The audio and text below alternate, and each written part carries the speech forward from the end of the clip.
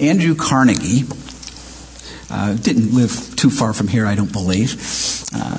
Very wealthy man, became one of the world's wealthiest man. His business, forerunner to U.S. Steel, became one of the world's most productive businesses.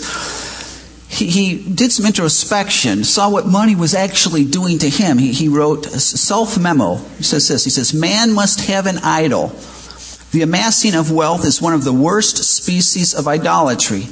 No idol more debasing than the worship of money. Whatever I engage in, I must push inordinately. Therefore, should I be careful to choose the life which will be the most elevating in character.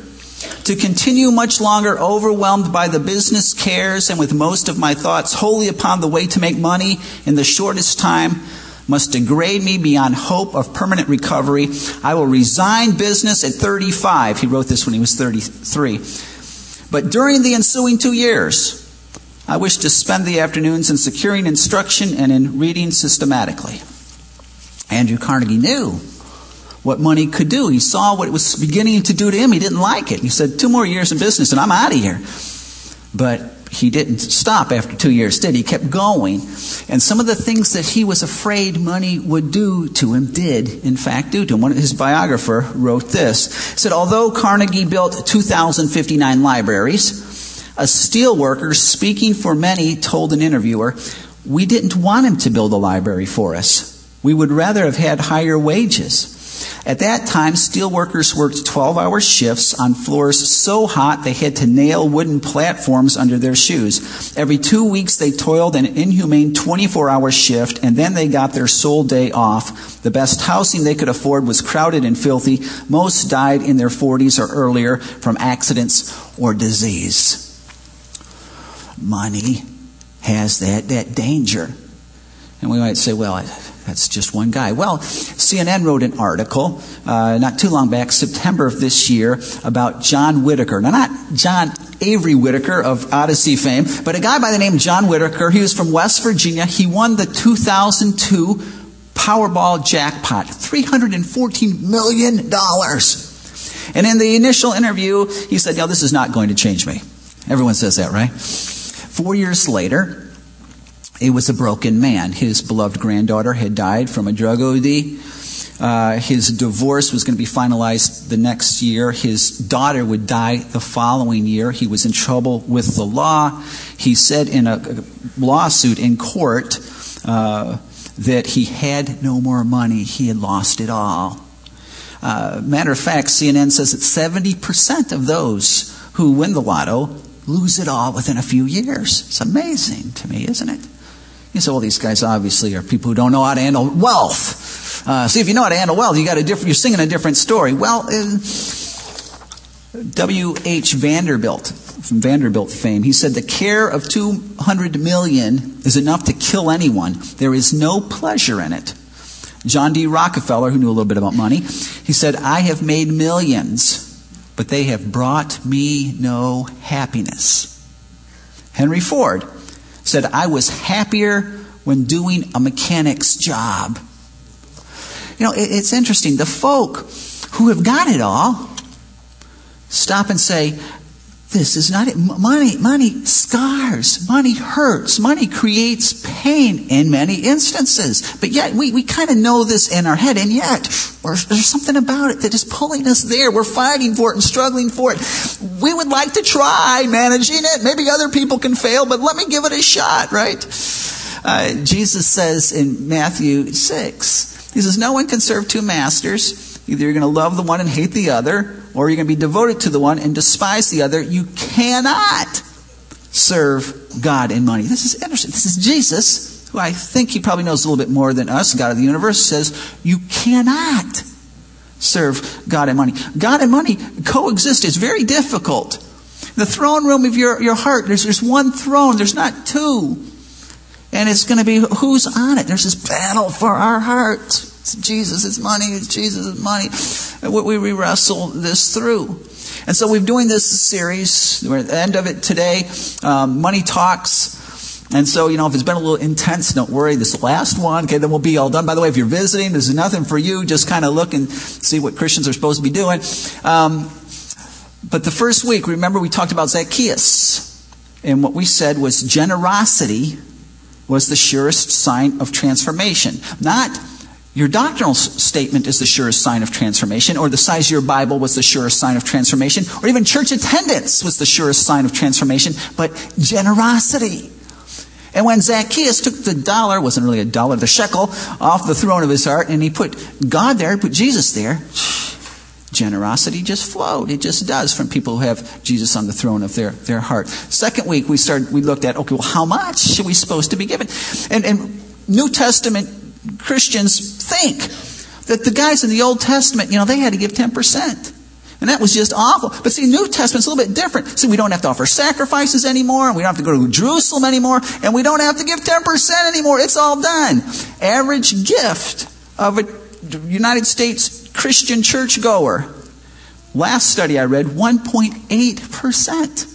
Isn't that amazing? Most affluent nation in the world, we give 1.8% away to help other people. When we're supposed to be following Jesus, who gave it all. Fascinating. Well, today what we want to do is we want to look at the greatest enemy of generosity. I believe the greatest enemy of generosity is stewardship. And that's the deal. It's disguised. Stewardship. If you got your Bibles, turn with me to Matthew chapter 6. And we're going to turn around a little bit this morning. I hope you got your Bible, you're ready for that. We won't do major sword drills. We're really just going to 3 places. But if you can turn and see it in your Bible. And you did nothing but staring at the screen. For all you know, I was in the back room. I just faked all those verses. Every Bible really doesn't say this. You need to get your Bible, see it in the Bible. All right, enough with that. Let's go on.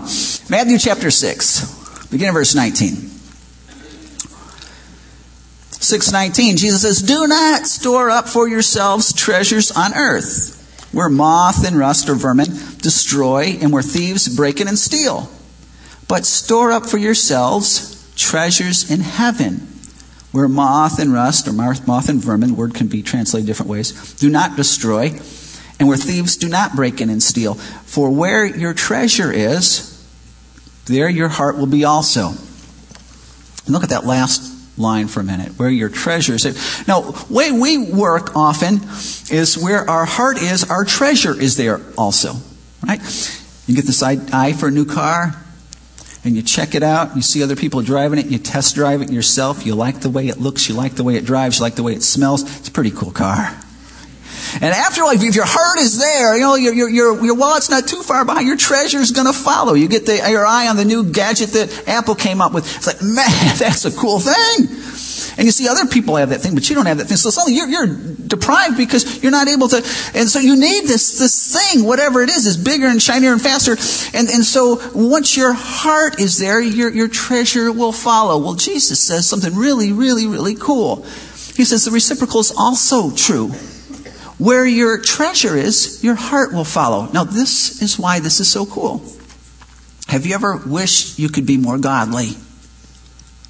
Have you ever really wished, maybe even prayed, that you could be more like Christ? That your thoughts could be more heavenly? That your life could be more in line with His? You ever hope that? Well, it can be.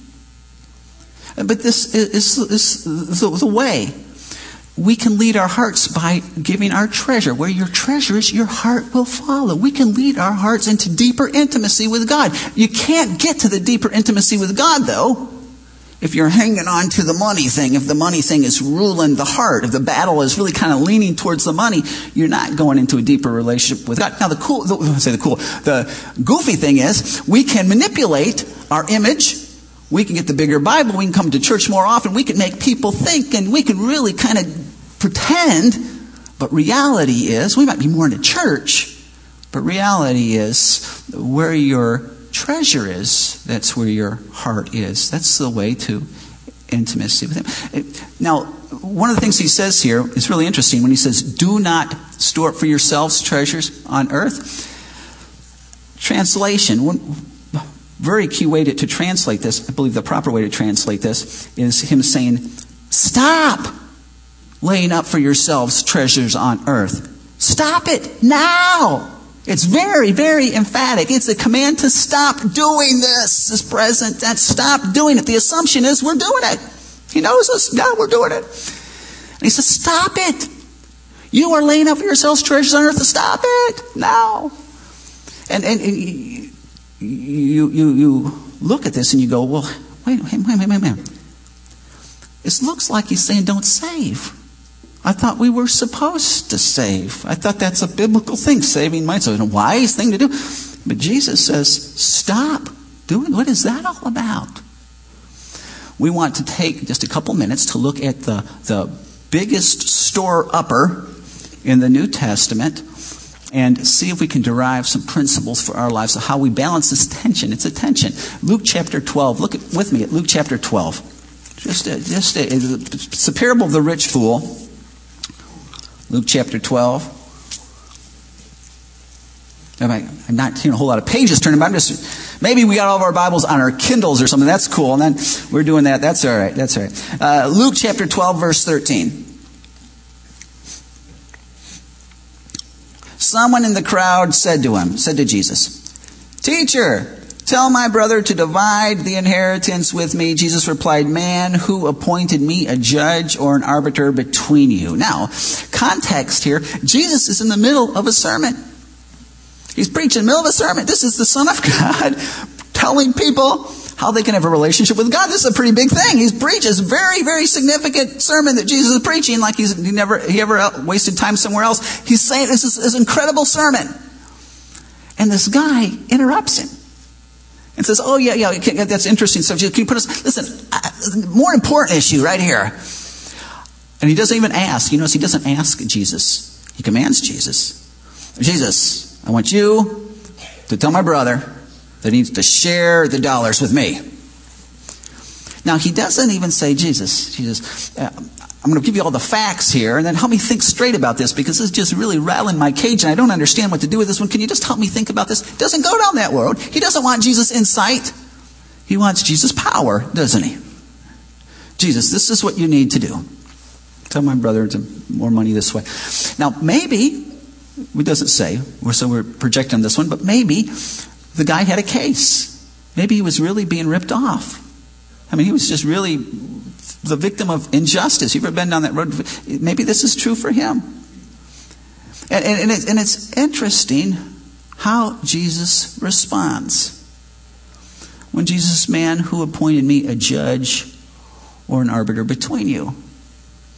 Basically, Jesus says, wait a minute. Solving issues of money, that's not in my job description. I came that you might have life and have it abundantly, not that you might have money and have it abundantly. So, I'm just not touching this one. Now, for us, this is a side point, but I think sometimes aren't we the same way? Jesus trying to share with us incredible things of His Word, spiritual, powerful things, but we just don't have time for those things. We interrupt and say, "You know what, Jesus, that's fine, yeah, good, okay, yeah, all right. This is what you need to do." And we start rattling off our prayers. "You need to fix this. You need to get me that. You need to take care of this. You need to help me with that. Go for it. Now you know. Now you know. I know before you probably were ignorant, but now you know what you need to do. Okay, go for it." And meanwhile, Jesus is sharing with us. And He's saying, "Wait a minute, well, hang on. Thank you for praying to me, asking me for those things, but you just need to know that that's not why I came. And I'm not touching that stuff. We got other things that are a little bit more significant than that right now. That's not me. That's not my job description." He says, then He told him a parable. Oh, by the way, before we give the parable, I know it's 15, he says, "Watch out." Very, very, very neat deal. He says, "Watch out. Be on your guard against all kinds of greed. A man's life does not consist of the abundance of his possessions." Jesus gives us a principle here and then a warning. The principle is that a man's life doesn't consist in his possessions. And that is so countercultural, isn't it? He who dies with the most toys wins. We all know that. And Jesus says, no, your life is not defined by, the emblem on your shirt, or by the emblem on your shoes, or by the emblem on the car, or the neighborhood you live, or by where you work, or the size of your office. It's not by those things.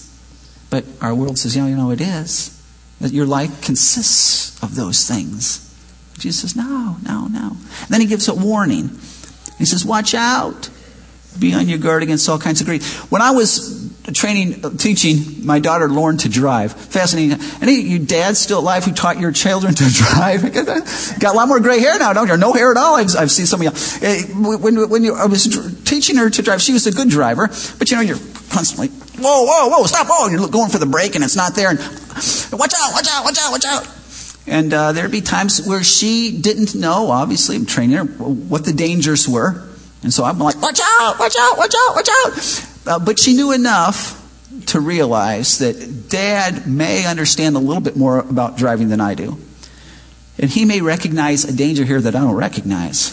And if he's saying, watch out, and she would let off the gas and be looking around and trying to see what the issue was, what the danger was.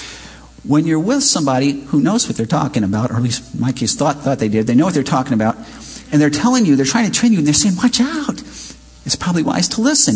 Jesus here is trying to train us for life. And he says, when you talk about money, watch out.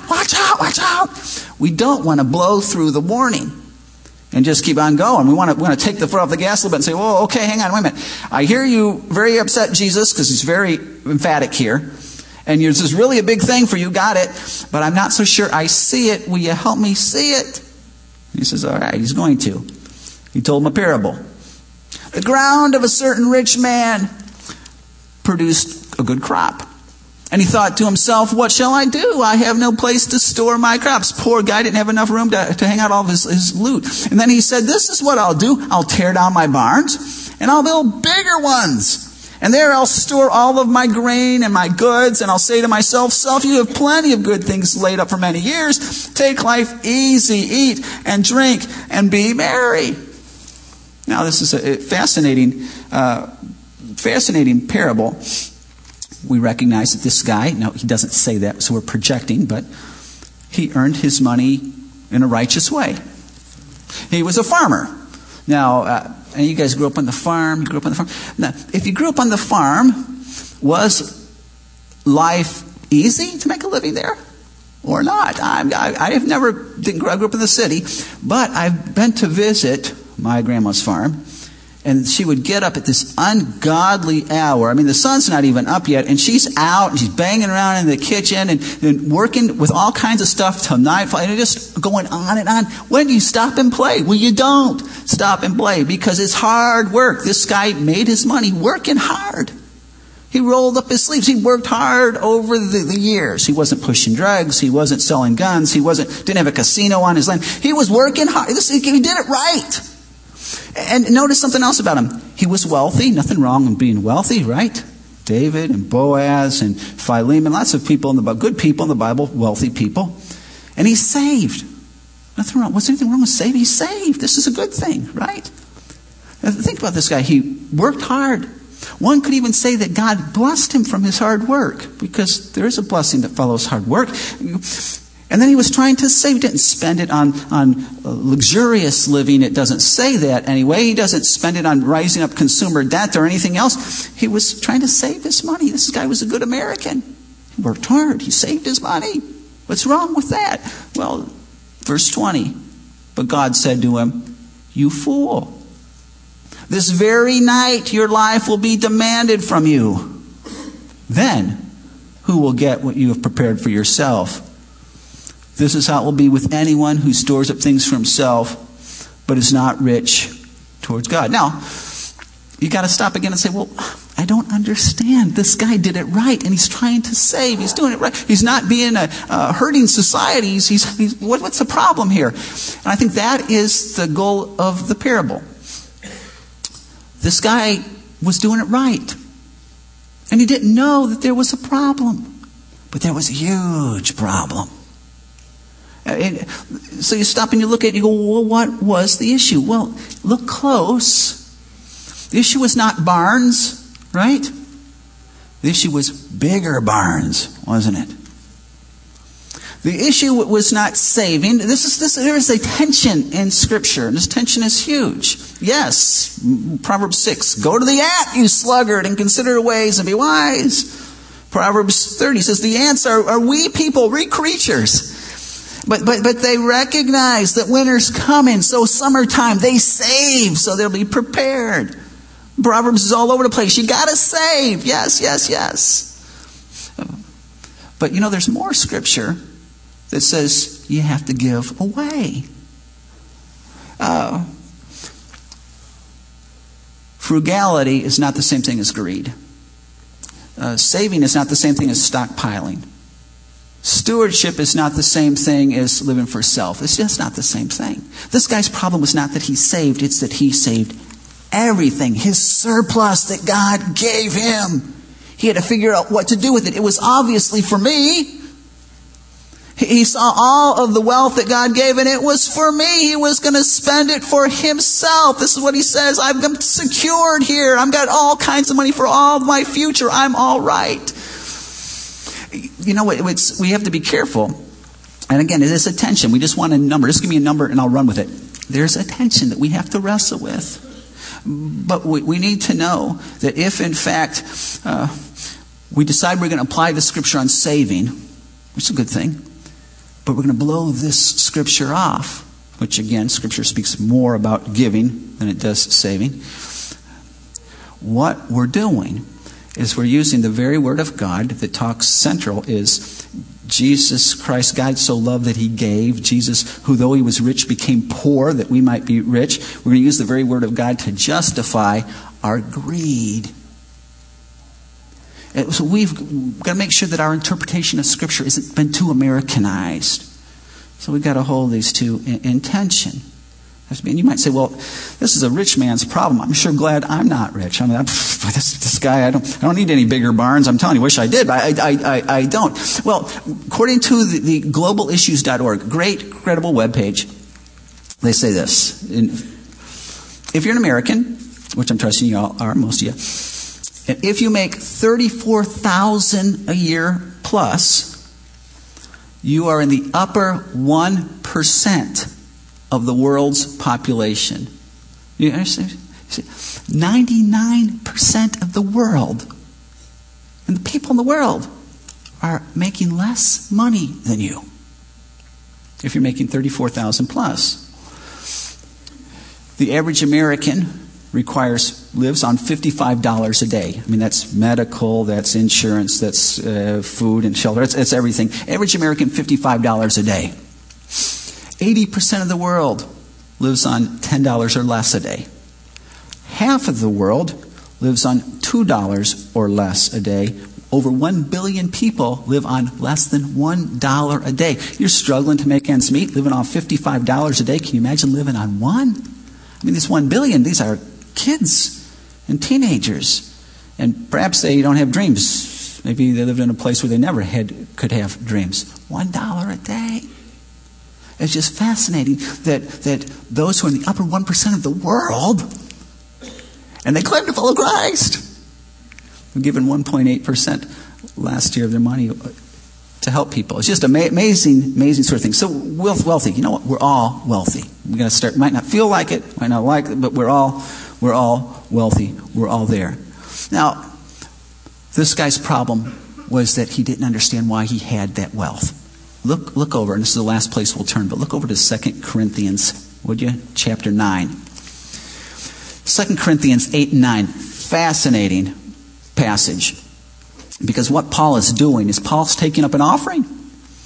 He's taking up an offering from the church at Corinth for the very Christian Jewish church in Jerusalem. Famine is at Jerusalem. Church is on hard times. Kind of like the thing like we're doing with the Philippine stuff. And so Paul's taking up an offering from the Corinthian church for those guys.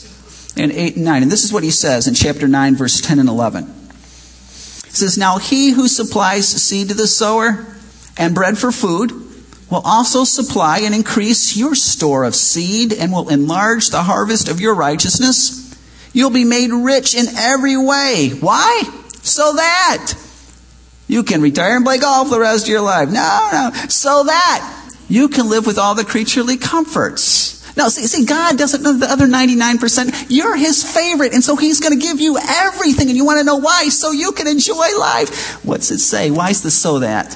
So that you can be generous on every occasion. And through us, your generosity will result, and don't miss this, in thanksgiving to God. Your generosity will result in thanksgiving to God. The church is not just the Peace Corps. Praise God for the Peace Corps. The church is not UNICEF. It's wonderful. We don't just want to give to help, which is very good and noble. But as the body of Christ, in our generosity, people's hearts are turned to God. They are become grateful for Him. They're grateful to Him. Somehow, and I don't know how it works with every individual and all the whole situation, but as we give, as believers give in His name, people's hearts and minds are turned to Him. Now, the scary thing is, it seems the reciprocal would also be true. That if they don't, people's hearts are not given to God. There's no thanksgiving that way. There's nothing drawn there. The reason why God has given us wealth, according to the Word of God, it's not for us. It's not about us. It's that we might be generous, that He would receive thanksgiving. Look over. I would say look over at the other page because it's the other page for me. But verse 6 of chapter 9.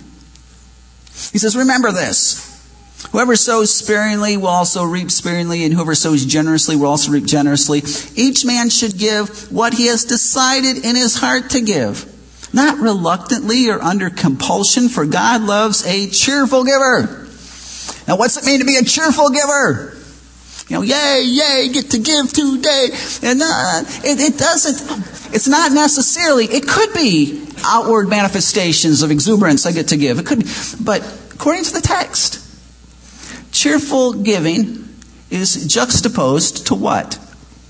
Giving reluctantly or under compulsion. Whatever cheerful giving is, it is the opposite of having to give reluctantly or under compulsion. Like, I need to give the front. Okay, people are watching. But that's giving reluctantly under compulsion. So they're giving, but they're giving reluctantly and under compulsion. But giving joyfully is giving grateful that you can participate in God's work. Now you might say, well, man, I like to be joyful and all that when I give, but sometimes it's a struggle. Sometimes it's a battle. Should I write that much? I don't know. It's a battle. The text. Difficulty does not negate joyfulness. I mean, sometimes, tell me if I'm wrong, in obedience, sometimes doesn't God call us to do stuff that's just hard? It's a struggle. You ever call you to confront somebody? Oh, man. Is that easy to do? I hope that's not easy for you to do. That's a hard thing. And so you go into it because it's right. And in your heart, there is a joy. You're not going, I get to confront somebody and get yelled at and called names. This is going to be so good, isn't it? But there's a joy that this is the right thing. You ever, how about this? Have you ever been called on by God to confess your sin before you were caught? Matter of fact, nobody would ever know that this was a huge weakness for you. But you're going to go to them. You're going to put it on the table. You're going to look like an idiot. You're going to demonstrate incredible weakness. Is that a fun thing? That is not a fun thing. That's a hard thing to do. Difficulty is incredible. But He's called us to confess our sins to one another. Just because it's difficult does not mean it's an opposite of joy. Because I've heard people say, well, you know what?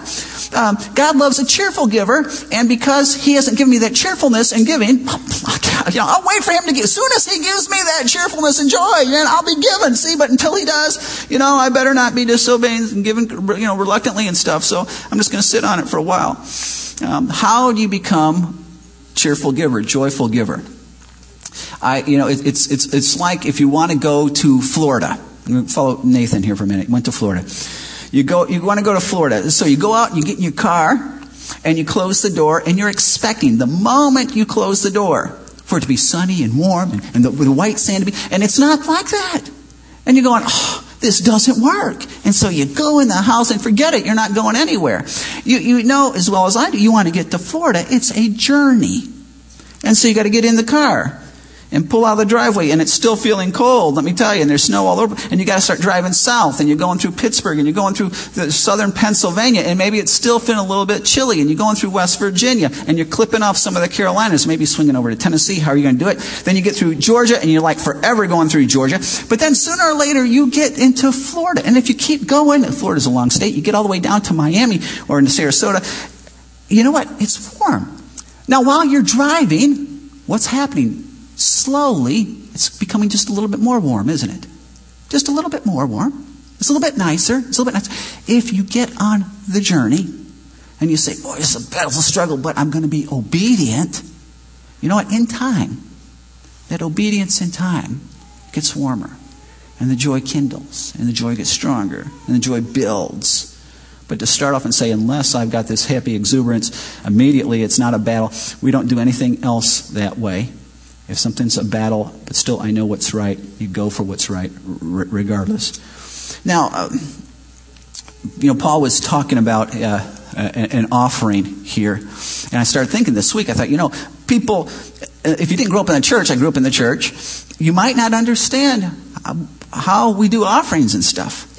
And we're working on the online giving thing. One of these days we'll get up in the 21st century and we'll let you all know when that happens. But right now, the primary way we give is through the offering plate and a special tool called the offering envelope. I got these when I was a little kid. This was fun. I didn't do anything with them. I played with them and stuff. But it was fun because I had my own offering envelopes. They got a new rendition coming out for 2014. I'm told it's in color. It looks really cool. They don't have that yet, though. But this is what we've got right now. You got some in the pew rack in front of you. And the way this works is you look at, there's 7 different categories that you can give to money to FAC. First one is general fund. That is our mainstream. I mean, that is everything from electricity to salaries to snow removal to funding Awana to, that's almost everything. That's how we operate. That's the main deal. But then you can also give to the building fund. This building, I think, was opened in 2001. We owe about $1 million left on it, I think.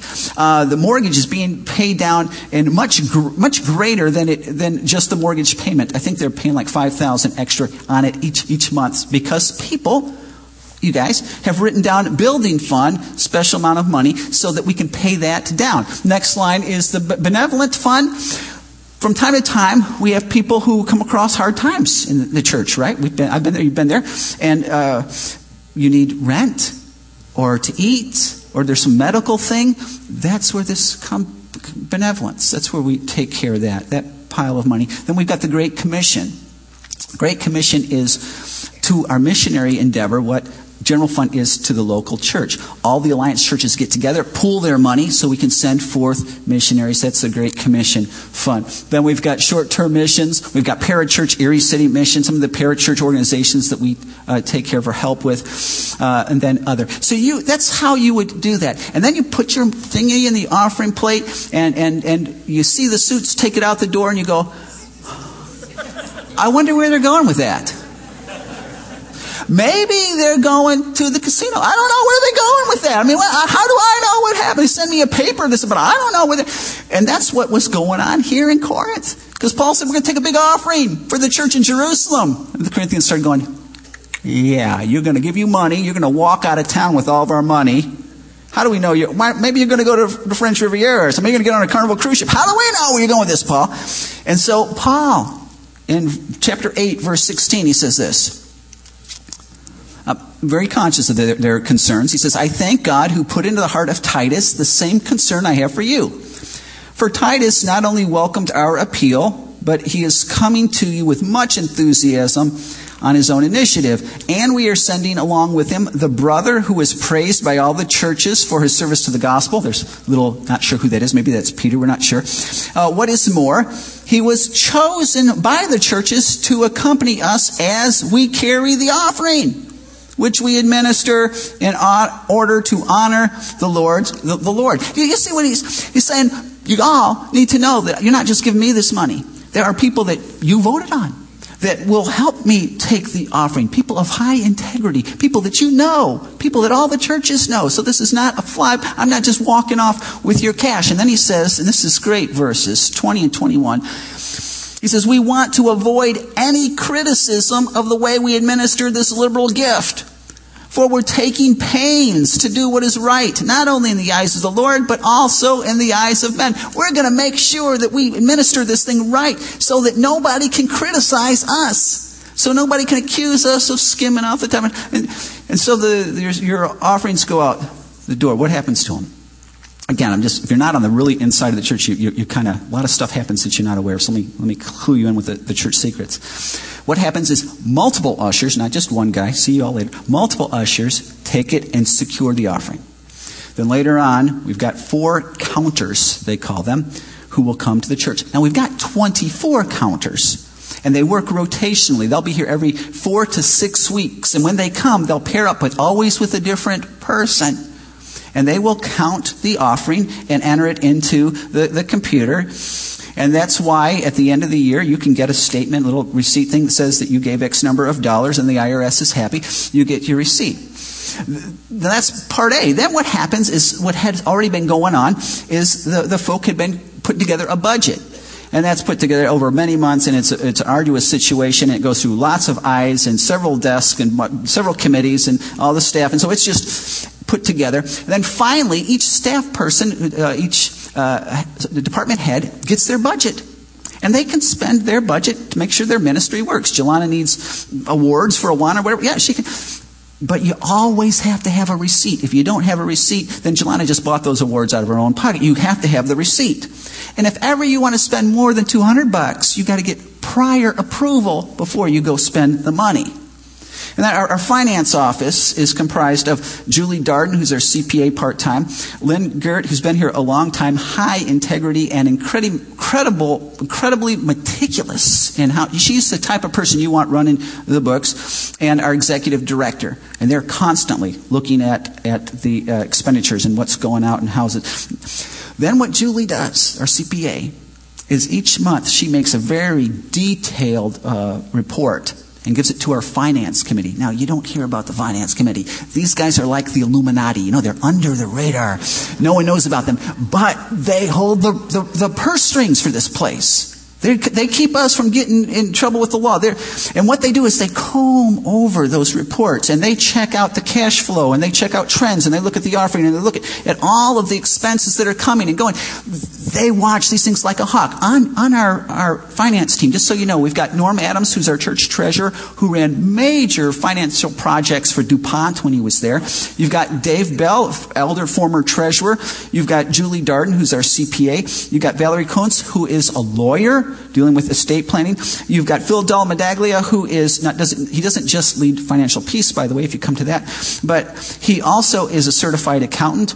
You got Dave Maley and Dan Maley, former treasurers, former elders. That team is packed with integrity. That team is packed with skill. I have this feeling that if President Obama knew of these guys, he'd call them in. They might be able to straighten out our country. They probably could.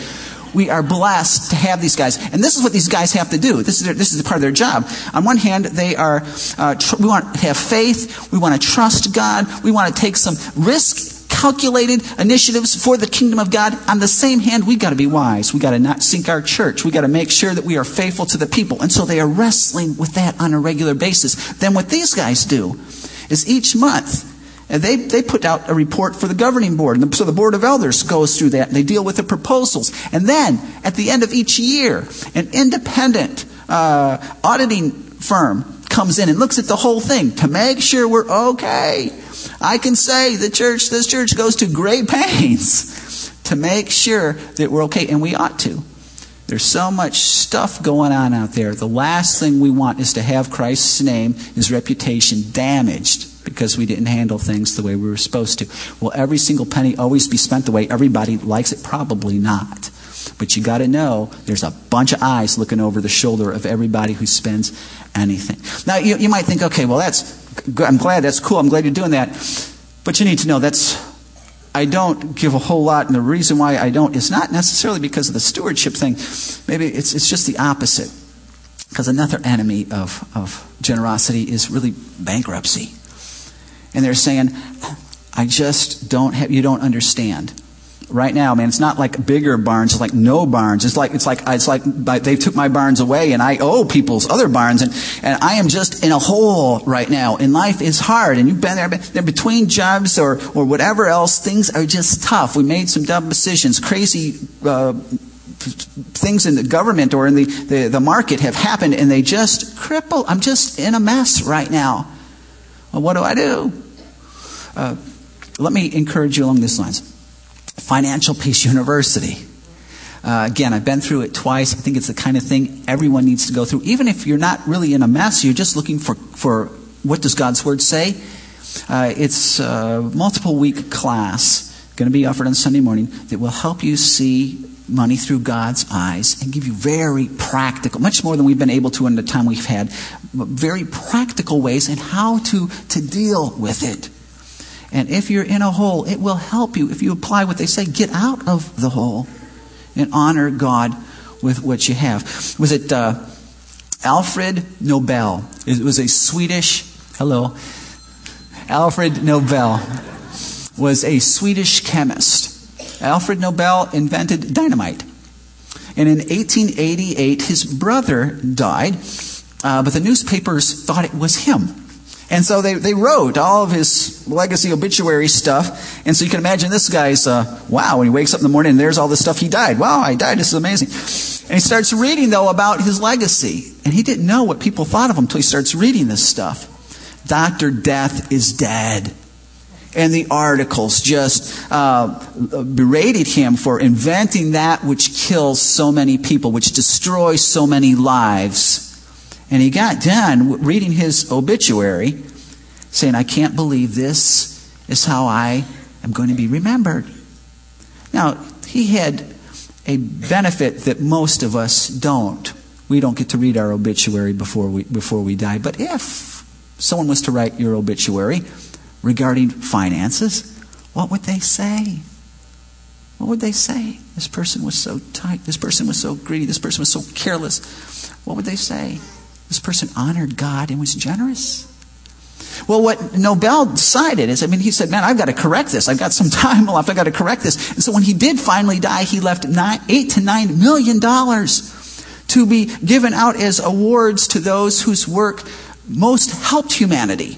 And these are the Nobel Peace Prizes from this guy. Because he saw his obituary and decided to rewrite it, we have that legacy instead.